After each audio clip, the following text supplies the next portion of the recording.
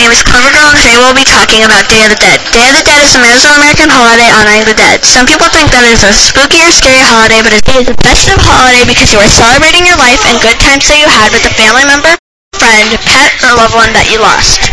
But it is also a sad time because a family member, friend, pet, or loved one who died, and death is not a happy thing. We will get back to you after the break. Hello everyone, it is Wendy Skies with the weather. Today, it will be near 7 o'clock. It will be around 66 degrees Fahrenheit and 18 degrees Celsius in Northern California.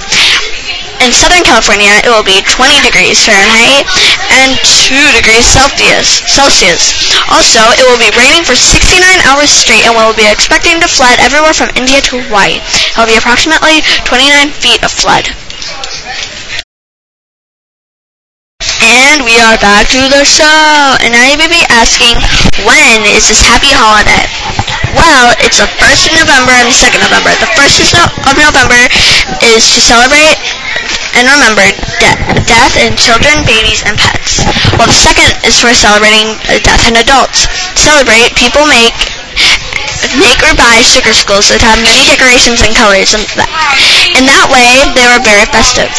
They also make altars that have marigold sugar skulls, pan de muerto, which is Day of the Dead bread, and it has bones and other decorations on it. They also include their favorite food, toys, a picture of the loved one who had passed, and toiletries. They also include the 5 meanings of life: salt, water, papel picado, which is a paper with decorative shapes in it, which signifies wind, incense, and a glass that contains corn, beans, and other harvests to signify earth or dirt.